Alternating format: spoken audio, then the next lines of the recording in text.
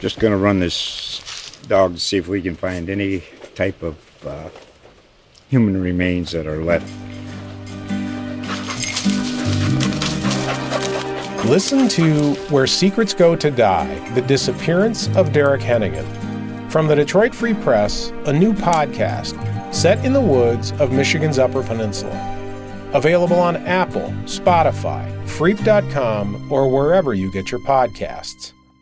Ticket City presents Why You Go to the Game at UT. The Texas Tech kicker did a fake field goal. I mean, you could see in his face that he was going to make the first down. And Tony Brackens, outside linebacker, came across and completely destroyed him. I thought he was dead. Everyone thought he was dead. That hit will always be, something I'll never forget for sure. Put yourself in the action with tickets from Ticket City. Visit hookem.com and click tickets. Longhorns Unfiltered coming to you from Darrell Royal Memorial Stadium. The Texas Longhorns come up short for the second straight week. 42-41 loss to West Virginia. Cedric Golden here with Kirk Bowles and the Davis boys, Brian and Danny. I'm going to start with you, Duck. We've been talking already. This came down to rolling the dice. Dana Holgorsen did and Tom Herman didn't. Are you surprised that Tom didn't gamble more in this game? Well, I don't know about more in the game, but definitely I was surprised he didn't go for it on 4th and 1, early in the fourth quarter when he had Cameron Dicker kick the 38-yard field goal when it was 4th and 1. And we know that his first year and a half here, he likes to gamble. He doesn't like field goals. And I think he got a little bit conservative is the word. He got conservative, and he got deceived by, I'm up 7, so I'm not going to lose it on one drive, probably. That's in most games. And Holgorsen, he said he made the decision before they took the field for that series. So it just kind of, to me, it comes down to, you want to win a championship, you got to go for it and roll the dice. Yes, without a doubt, Kirk. I mean, that's what that was. That was a Big 12 championship decision is what that was. And my thing is, the reason why I don't get it is because if you're going to go for it on 4th and 3 down here with a lot of game left, why wouldn't you go for it on 4th and 1 when your offense was clearly rolling? And also, too, I mean, I know this isn't the NFL. I get it. But, and you got to score when you can. But to leave 2:38 on the clock, I mean, you're basically handing them a free opportunity to score. Yeah, but you got to score when you score. I understand that part of it. You can't have it perfectly timed. Sometimes that works. I know, Danny, you've been around Sam Ehlinger for a long time.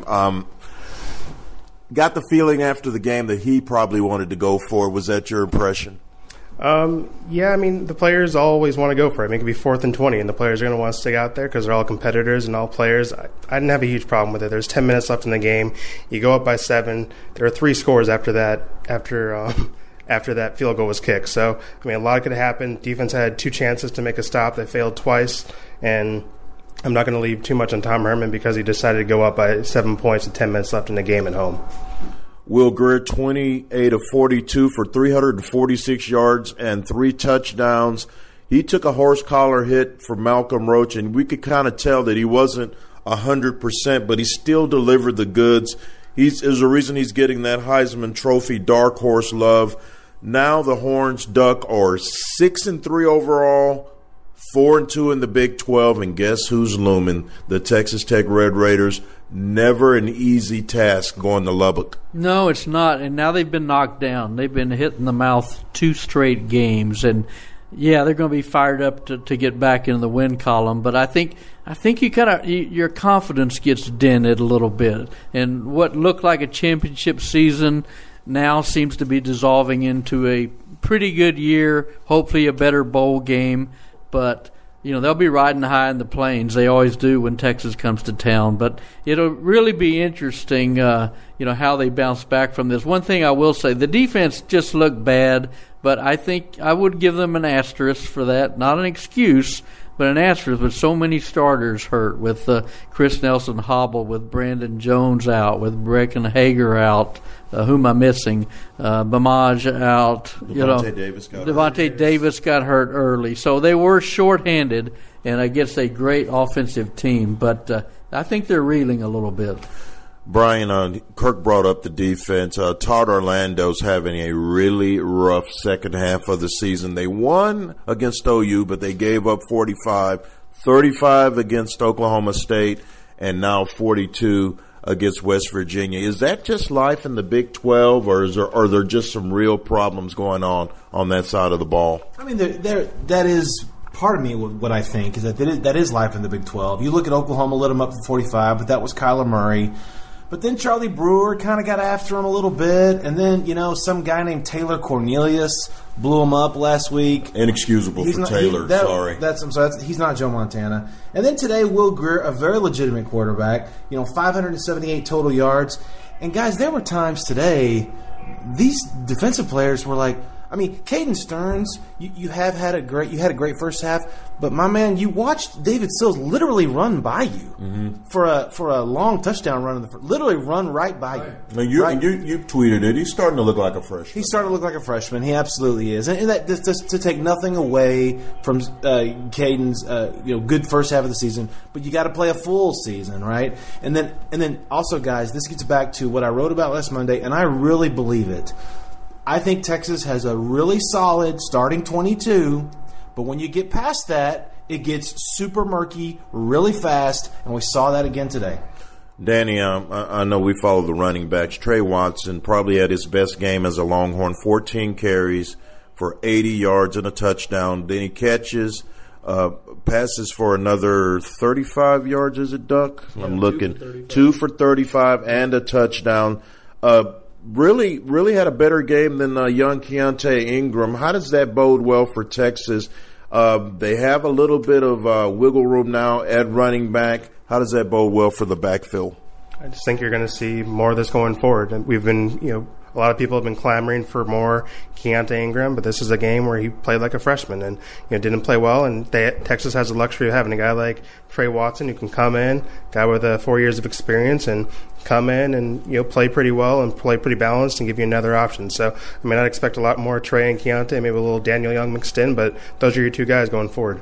Here's my question to you three, because I really want to know what y'all think about this. It's November. Is this the team that won 6 games in a row anymore, or is this now the team that is reeling on a 2-game losing streak? Well, they're reeling, all right, but I think it's pretty good competition, at least today.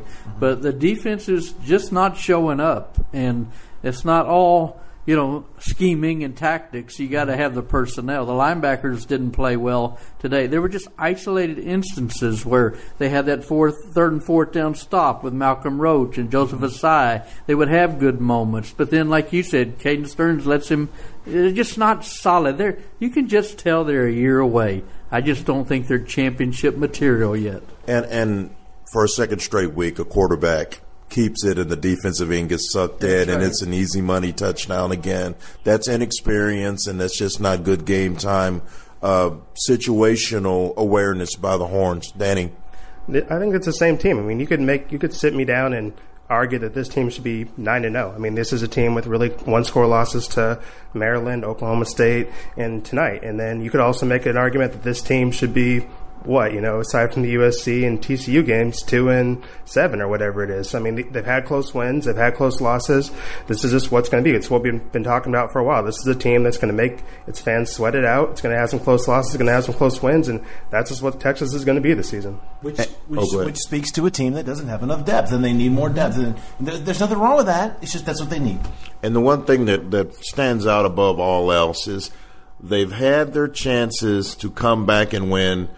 Twice up 7 in the fourth quarter, couldn't hold it.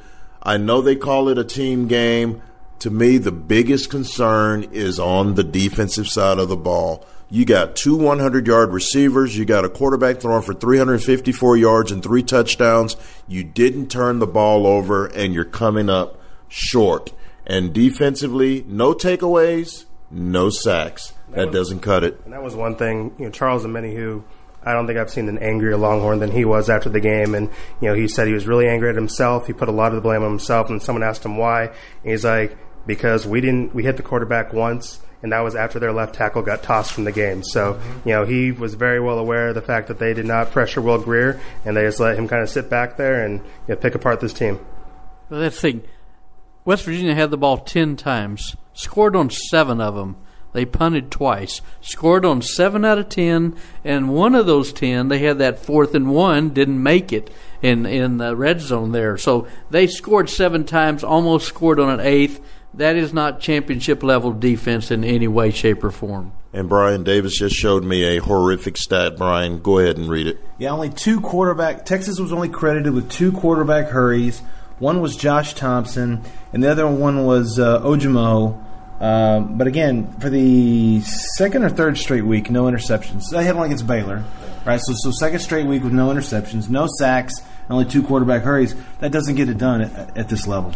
Well, the Longhorns have to get back to the drawing board. They lose 42-41 to the West Virginia Mountaineers. They go to Lubbock Saturday, 10-year anniversary of Crabtree Harrell. Hate to bring that up, but I like history. I've already had enough said. I don't know why you're bringing that up. Quit piling on. I just want to remind them. I just want to document that. So check out our stuff on Hookem.com. For the Duck and the Davis boys, I'm Cedric Golden. We'll see you later.